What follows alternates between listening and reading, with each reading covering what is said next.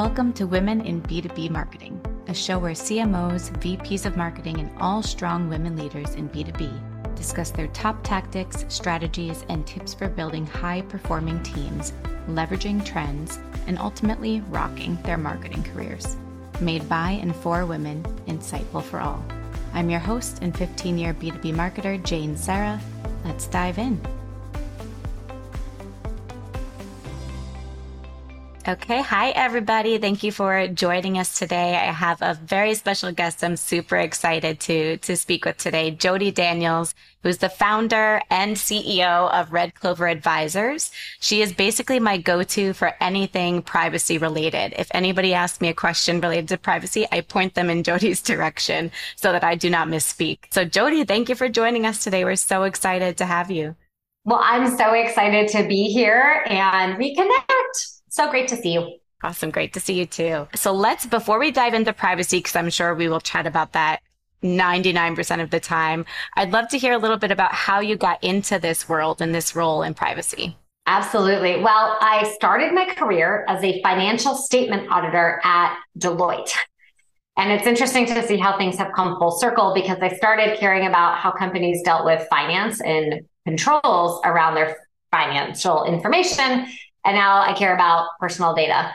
But in between that, I left and I did a finance role at Home Depot and then strategy at Home Depot. And then I went to Cox Enterprises, which was big media company, really diving into marketing, media, publishing, advertising. And in that journey, they own autotrader.com, now part of Cox Auto. And it was there that I built a behaviorally targeted ad network. So I stalked you for cars before Facebook did. And then the online advertising industry came along and said, well, we should probably do something to self-regulate ourselves before the government did. And that's where I was responsible for helping us with that self-regulation. And it was the Digital Advertising Alliance, the little ad choices. Anyone knows the little blue triangle that is there. That was my first entry point into privacy. I migrated to creating a privacy program for Cox Automotive. Then I left and went to Bank of America and was the privacy lead for a variety of digital products. And interestingly, some early AI at the time. And then I decided I was going to leave corporate and start my own agency and consulting company, really, to be able to help companies with this whole new era of data privacy laws that were coming into play. And now I am this massive full circle of paying attention to how personal data flows through a company, not financial data anymore, and helping companies make sure they're doing the right thing with it. Such an interesting evolution of your career path. I know. It makes sense now, but not at all during the journey. It was a bunch of hops trying to make sense of each transition along the way and building and trying to find who I wanted to be. Yeah. And on the privacy side, were you drawn to that and it was something you were really interested in? Or was it just like, okay, we need someone to handle this. Jodi, you're on the research for this. And that's kind of your first foray. It was, I can remember a Media Post article that IAB was requiring all of its members to comply with the new self-regulation. We were an IAB member. We wanted to do the right thing. My manager at the time, was, here's this article. What is this? What do we need to be doing? And because I was really the main business person managing this whole ad network, I was then the right choice for figuring out what is this program. But I thought it was really interesting. And I dived deep into it and studied so much on what is this thing. And I just found it really fascinating. Made some friends in the industry, really continued to pay attention to it. And as I was looking for what the next step would be, that was a logical next step. I was seeing more and more. The company I mentioned, I was at AutoTrader. They then acquired a bunch of other companies like Kelley Blue Book. Then they sort of merged into the parent company. And now there were a lot of different brands. And so with so much data flowing through the company, it was the right time for them to be paying attention to privacy. But I pitched them and said, you should start paying attention to privacy. And then they listened. And then we created this privacy program quite a while ago. We were one of the early people paying attention to it. And that is that is how I got there. Yeah. I wonder how many millions of dollars you have saved companies in lawsuits from. It'd be great if you could go back and track somehow. If only you could have that crystal ball of what could have been and It's calculate that. It's great that you said that actually, because I just did a recording earlier today with one of our clients for a testimonial. And one of the things she said was how we have saved the company thousands of dollars, not so much probably from lawsuits, but just also from a misstep, time in trying to figure it out. And then also the flip side to that is how we help companies earn revenue, because I know we're going to dive a little bit into this, but one of my biggest beliefs and the area that I really love and find super passionate is, yes, laws have fines because some companies won't pay attention to them unless there's a fine and you have to go and do the right thing. But at the same time, there are companies who will only work with other companies who are doing the right thing and are complying with the law. And that to me is where there's an element of trust and the opportunity to flip privacy from a compliance activity to a sales helper. Yeah, that's so interesting. So as we dive into that part and the really bringing in revenue and opportunities, because that's probably, especially as you scale, if you scale towards enterprise clients, those are just necessities from their legal team to check boxes. What do you think is different in the world of privacy between B2B marketers and B2C? Like, this audience is primarily B2B marketers, I assume. What do we need to be on top of right now versus what's really key for B2C marketers right now?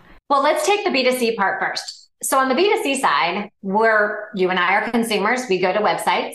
And when we go and buy and are very excited to receive our good that we just had to have, we've given them our name, our contact information. We are getting more emails to buy more stuff, right? There's a relationship of trust that's happening. And especially in an e-commerce situation, they're solely reliant on that type of marketing.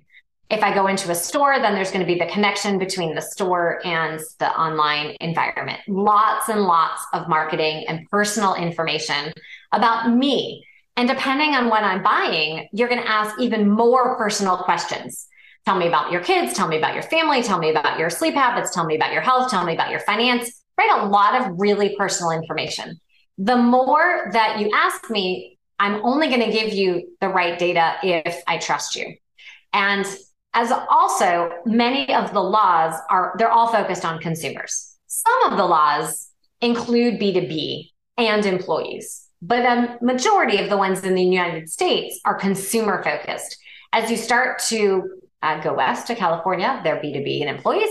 And when we go overseas, they don't care who, it's everybody. On the B2B side, here we have a company as a stakeholder. The kind of data I'm asking about the company is going to be less invasive from an individual standpoint. I'm going to ask a lot of questions that the company might not want to share. How much revenue, how much employees, what's my big pain point? So still some really important data points, but it's not as much about the person, it's about the company. Again, with the exception of the few places that kind of still include the people that you're actually talking to. So we have a little bit of the balance that we have to strike. And then we have my favorite, very official term, the gray zone, because the people you're talking to, many of them could be using personal devices. And when we're engaging in all the digital advertising and digital analytics, you're placing that on their personal devices. And depending on which companies you're using, now that personal information is making it through the ecosystem, even if you are acting in the context of a B2B environment. So I don't like when people just say, oh, that's a consumer focused law. I don't have to pay attention to that. No, because of this interesting kind of gray area. Yeah, so interesting, especially how have recent laws on cookies and the elimination of cookies but collection of zero and first party data becoming so key versus third party, has that changed a lot for B2B and B2C when it comes to privacy? Absolutely. So both sides need to collect more information. And the premise of you need accurate information to make the right choices is true for both sides. On the consumer side, if you ask me too much information too early, I'm not going to answer. How many times if you're listening, do you pick, I prefer not to answer, Or if you're forced to answer, you pick the wrong one. All of you have raised your hand because that is human nature. It's like, well, hold on. I'm not sure yet. My favorite is the coffee shop example. I go, I pay. I didn't give you my email, but the payment system that you have automatically captured it from the last time. And then you've created a nurture sequence. And the first email is, hi, we'd like to give you a free birthday coffee. I just had coffee with you. I'm not ready to give you my full birth date yet. I guess I could make one up, but now you have bad information. That's just one example. But on the B2B side, if you want to know employee count, revenue count, pain point, headquarters, competition, again, I'm not going to give you accurate information until I know what's going to happen. I signed up for a webinar the other day and the phone number field was required. Ooh. I don't want to give my phone number. I just want to sign up for the webinar. I'm not ready for you yet to call me. I know why you want the phone number, but let me first have my first date and then we can kind of keep having our relationship building. Think about that first date scenario. How much do you share? I mean, maybe you're oversharing. Okay. Maybe that works for you, but it doesn't for lots of other people. And that same situation needs to be evaluated so you get better data to make better decisions. Yeah, because I mean, you'll also I always put 111-111-111-111 for my phone number whenever it's asked. And sometimes it catches me and then I sadly have to put one digit different from my phone number. And that poor person probably always gets text messages and phone calls for Jane. But yeah, if it's too soon, you're going to give fake data, which bad data as a marketer is the bane of our existence. Absolutely. Absolutely. And then imagine you go, some companies have multiple systems. And if you go and enter that phone number this time, but you enter a different phone number next time because you can't remember and it's required the second time, now potentially it's captured 2 data points. And so how many times is everyone listening trying to go through all the data? Well, which one's which? I don't know. Right? If you're trying to clean up the data pool, it's a challenge. So true. And it all goes back to trust and when's the right time to ask the right set of questions. And it's about building the relationship over time. So true. And speaking of systems, I was mentioning before we hit record, we're currently migrating CRMs or at least instances at my company. And what are some of the things that we should keep in mind when exporting and re-importing all of the data and making sure we do the right thing? Well, the first part is going to be when you export it, where are you saving that file to? Are you saving it to a hard drive? Are you saving it to a shared drive? And then if you're saving, wherever you're saving it, let's say it's a shared drive, who else would have access to that drive and the kind of information that you're sharing? You might be able to make it just to your hard drive and immediately delete it.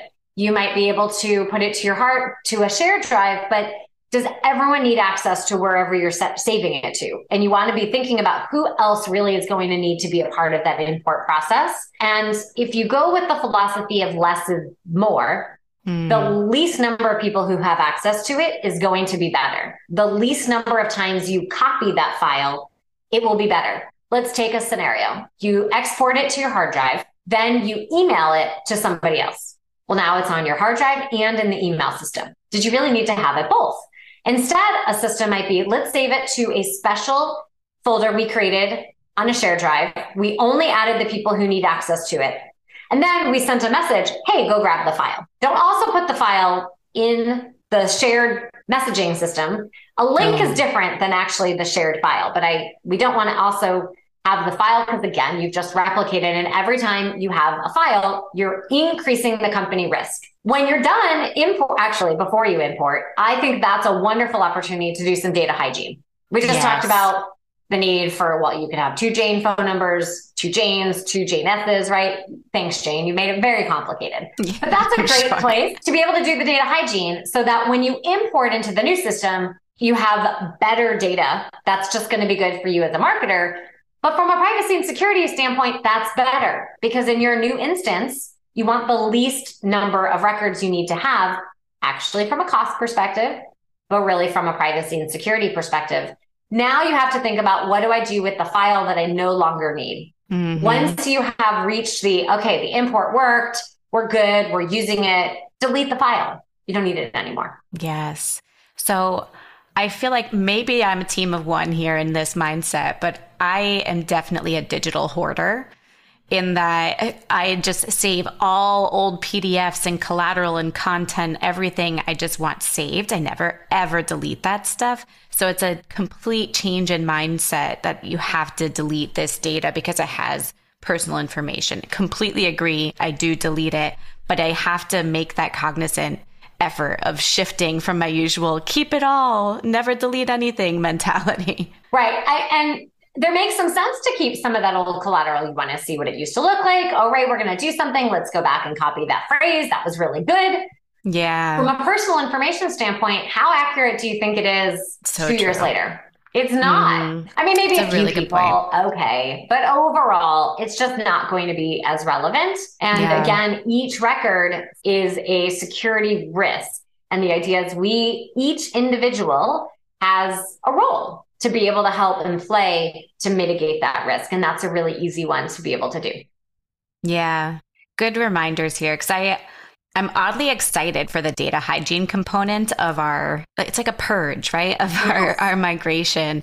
It's like every time you move, if you move apartments or homes, you get rid of a ton of stuff, you donate it. In this case, we don't donate, we'll delete, but you just get to get rid of everything. And it's this weight lifted, right? You have a cleaner data set. I'm really excited to get to that other side of the clean data. I love it when I clean and organize. It makes me feel so happy. Yeah, it is. It's like a weight lifted for sure. Absolutely. What do you see? And thank you for that advice. That's really great in migration to keep in mind. I'm sure there's others listening who are going through or soon to go through migrations of some kind. So good reminders. What do you see most marketers? And we can stick to B2B, or if there's a really juicy B2C one you want to share. What do you see people doing wrong when you first go in with clients that are just like a red flag right away? First thing you need to change. There's a couple that come to mind right away. The first is actually going to be in the land of cookies and cookie banners. That all cookies are not created equal. Cookie banners are not created equal. And you have to really understand where your audience is and the laws that are in scope for you, and then what kind of cookies you have. Once you get all that properly set up, because I see it improperly set up all the time, then the mistake is a set and forget. I did it. I'm done. I did that cookie thing. But yeah. Most marketers are continuously doing new and cool things, and they might put on some type of new tag on the site, or they're putting something on and another one sneaked in, and they haven't scanned the site again to kind of keep removing. I was talking with a client earlier this morning, and they were so excited. They cleaned up some old cookies that they had no idea because it's been so long. That's the idea, right? We want to be able to make sure that what is here is accurate. And you have to come up with some kind of cookie program. However often that is dependent on however often you do new and cool things. For some, that could be once a month because it's really active. For others, it could be maybe once every quarter or every 6 months. I guess if you're really not doing anything new and crazy, once a year might be enough, but it can't be set and forget.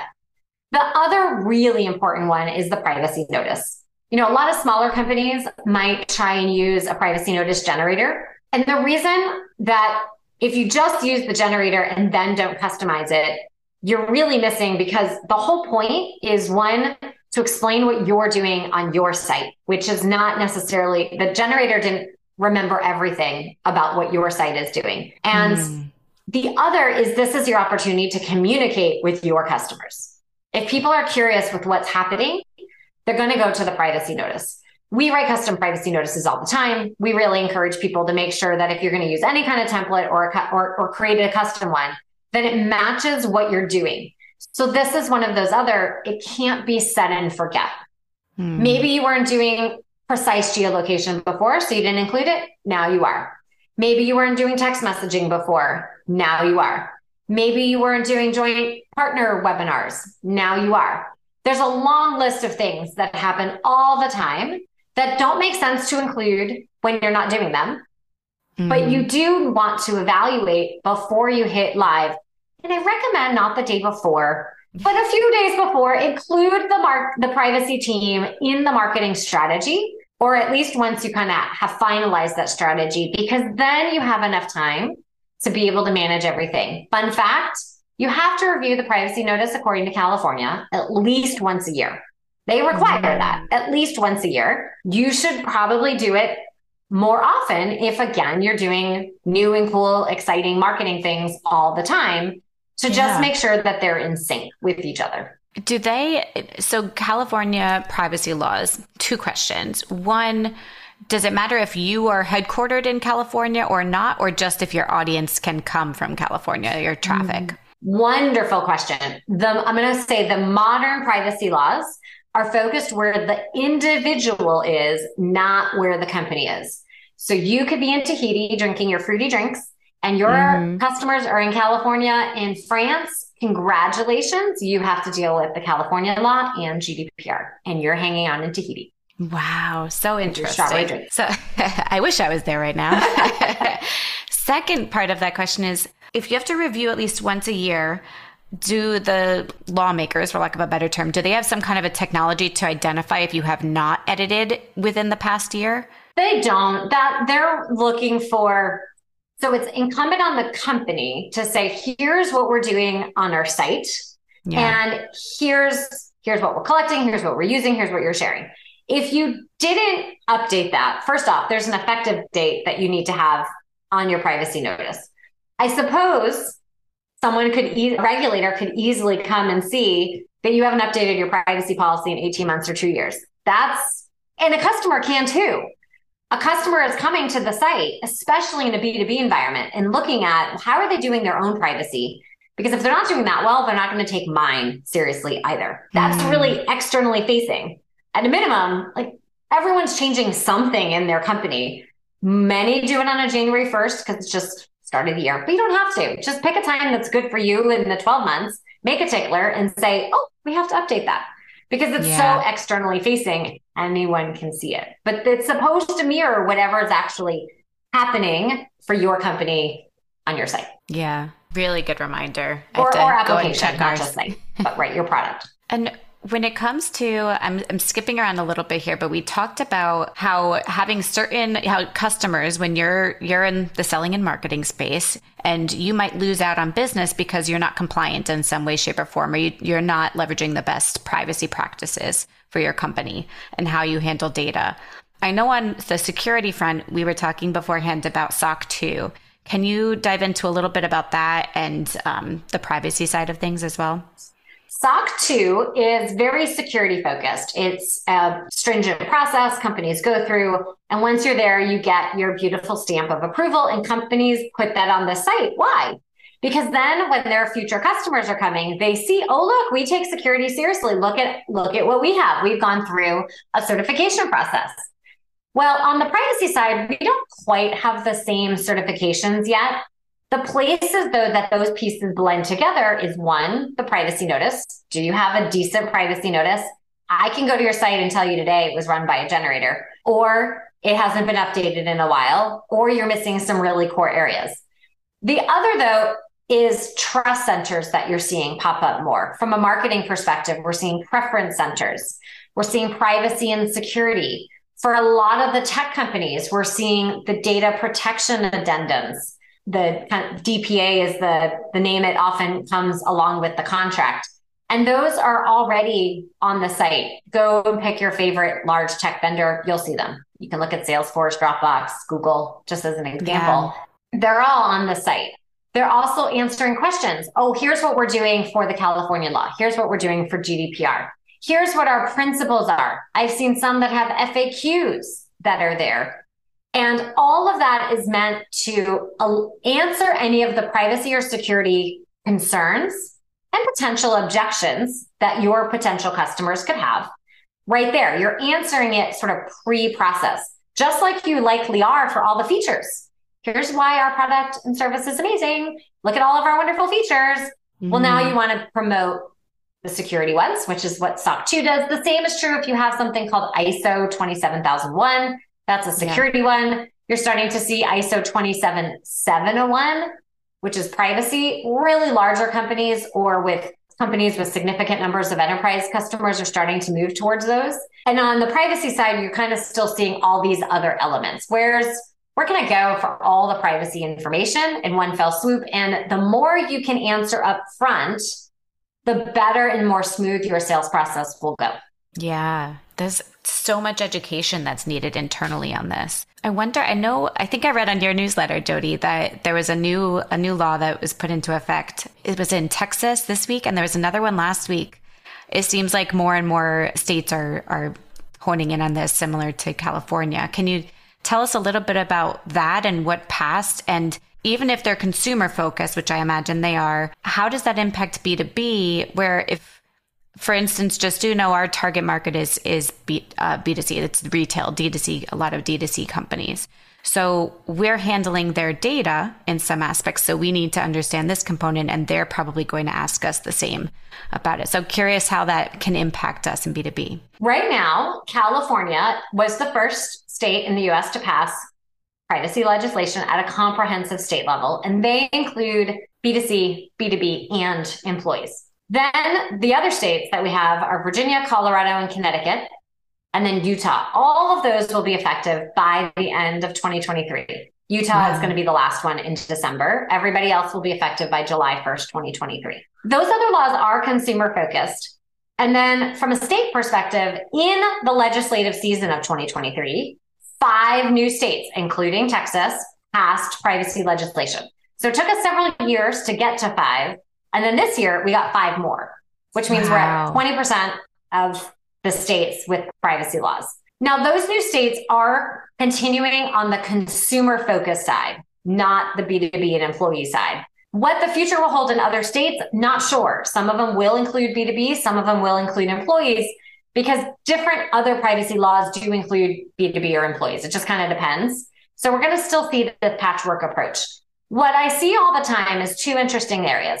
One, which is if I'm using a personal device and I'm doing some type of digital advertising or analytics, I have all that tracking information now on an individual personal device, which makes its way through the ecosystem, even if I was acting in the context of an employee. Many of the companies that are in the B2B space, typically, especially from the digital standpoint, treat everybody the same. And they're not only doing it for our California or EU friends. Mm-hmm. The second is a company just like yours absolutely is going to get pressure from their customers, right? Your customers who say, well, we have everybody and I need you to make sure that you help ensure we're in compliance. What could that look like? That could mean if you have a software product and Jodi from Virginia comes to your ultimate customer and says, well, I want to exercise an individual right. Your customer is going to say, oh, well, you got to help me support Jodi from Virginia over here. And you'll see that if I give you a pile of data, many companies are not going to say, I'm just going to handle it for California over here. So you're going to have to handle it for everybody. I want all of these protections. I want you to not use the data for any other way. And I see more and more companies put that pressure on their entire ecosystem, regardless of how small you are. So if you're a small startup listening and you think I'm too small, guess what? You're competing probably with someone who isn't. And if you want that sale, that larger company is going to say you have to help make sure that we can comply with these laws, which in turn kind of makes you have to understand them all. Yeah. So even if smaller companies can't afford these big legal teams like the larger one, you still have to get your shit together and you have. And honestly, when I left corporate, that's part of why I started Red Clover, was to be able to work with companies of all sizes, especially the companies who don't have or need a full-time privacy team. Or maybe you have a little bit of full-time, but you still need that extra support. So privacy is now becoming a cost to do business, just like every other part of the business. And here, what I've seen happen is it can literally cost you business if you don't get it right. Yep, so true. Especially as you scale and work with more enterprise companies. So to attract those, and they're actually checking that, it's part of their list, and when they're evaluating partners, especially in the SaaS world, but also in the services side. So both really. There's tons to get together.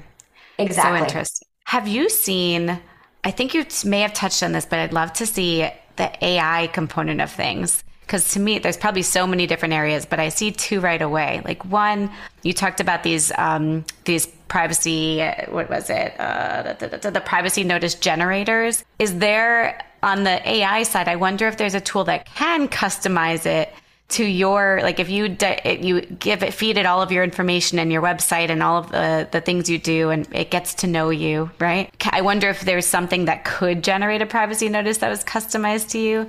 And then on the flip side, how is AI bringing in more and more privacy issues and things for people to overcome? Well, on the first side, I think like many other in compliance and legal spaces, tools will be there to help and guide.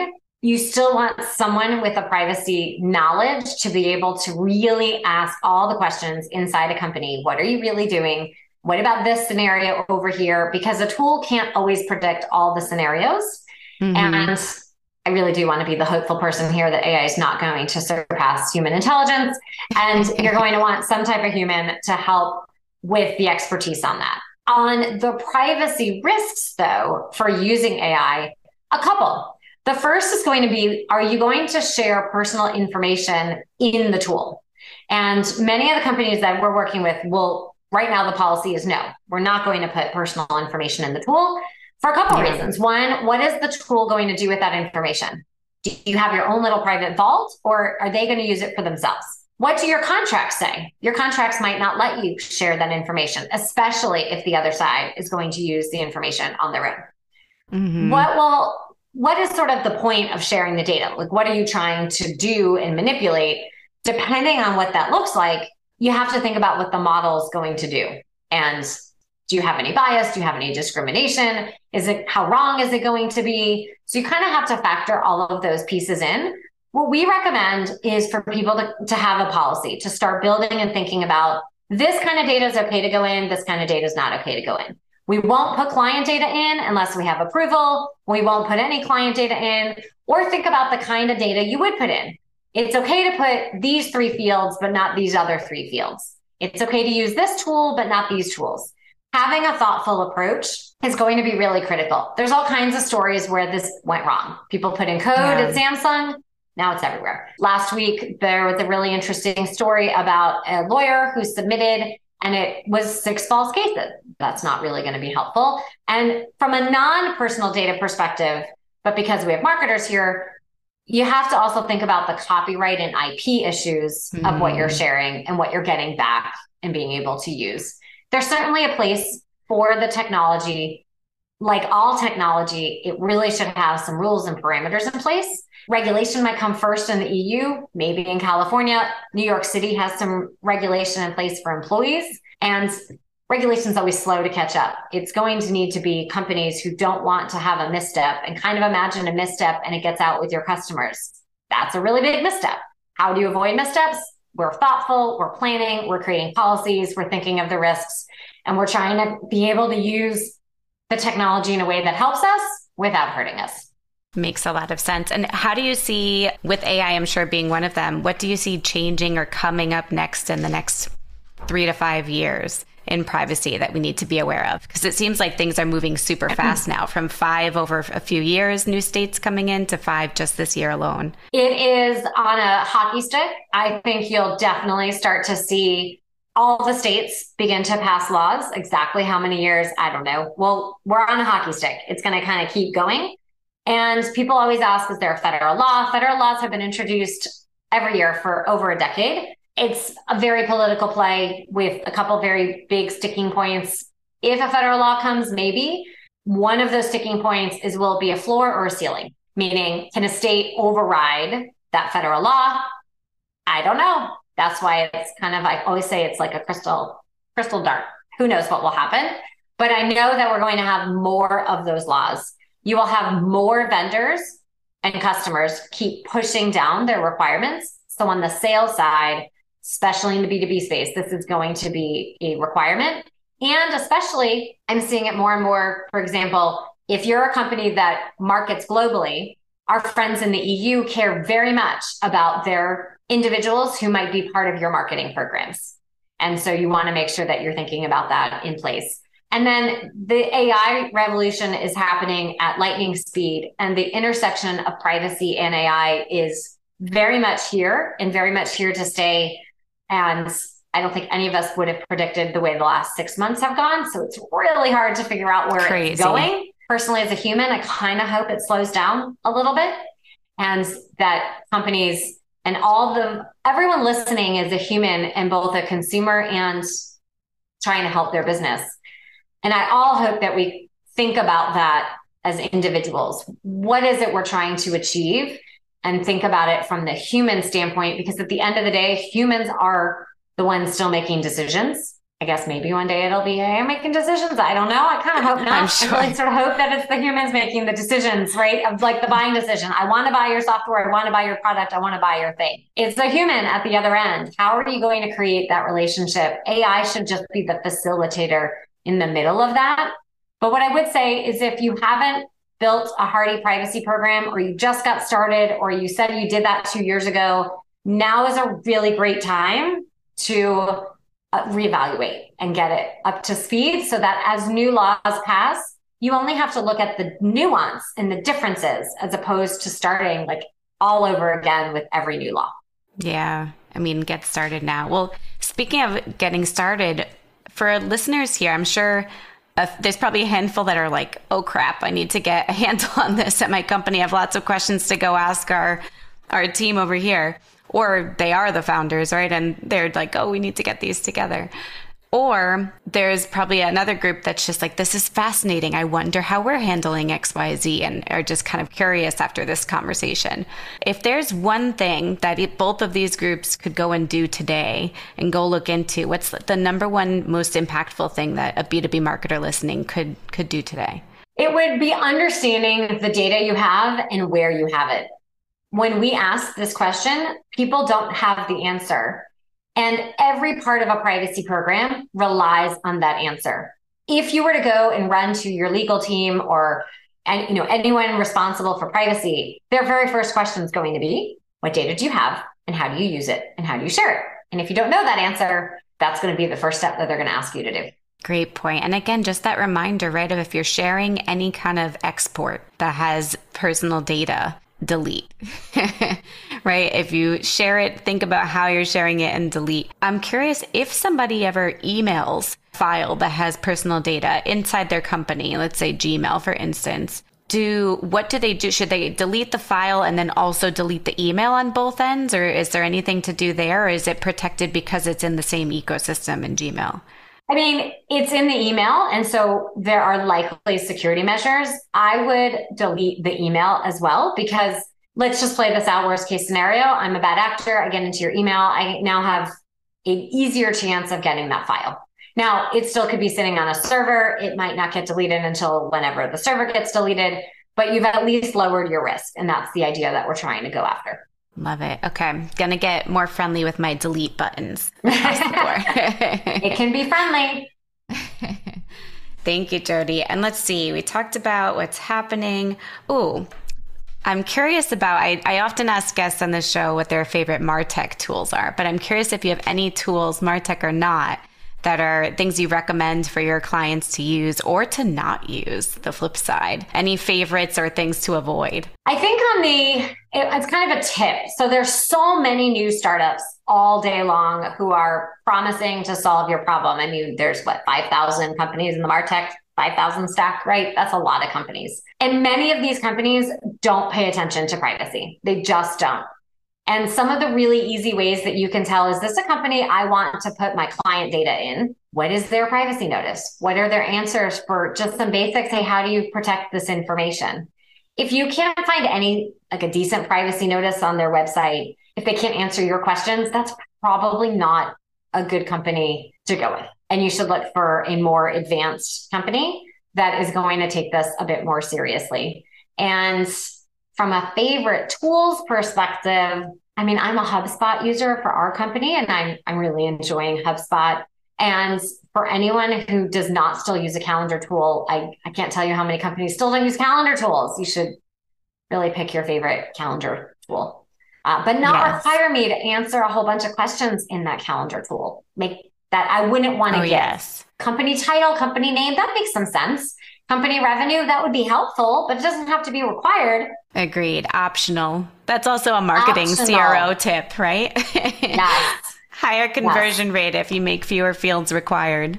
Yes. I guess I have one more that I probably don't like. And I think I'm not going to call them out by name, but I think there are some very basic cookie tools that are connected to some of the website companies or kind of website ecosystems that you can get in their marketplaces Yeah, that are not super good.